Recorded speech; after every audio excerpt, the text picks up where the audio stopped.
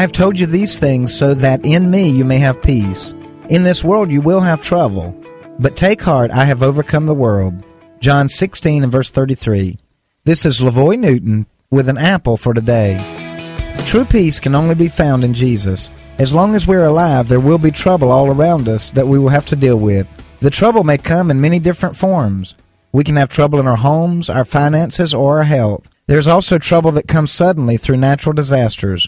We contend with other people, and that can cause us to lose sleep. We can be troubled by the news that daily seems discouraging.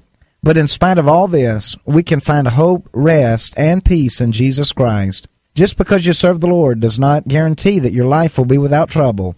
But even in the midst of your trouble, you can have peace in Him.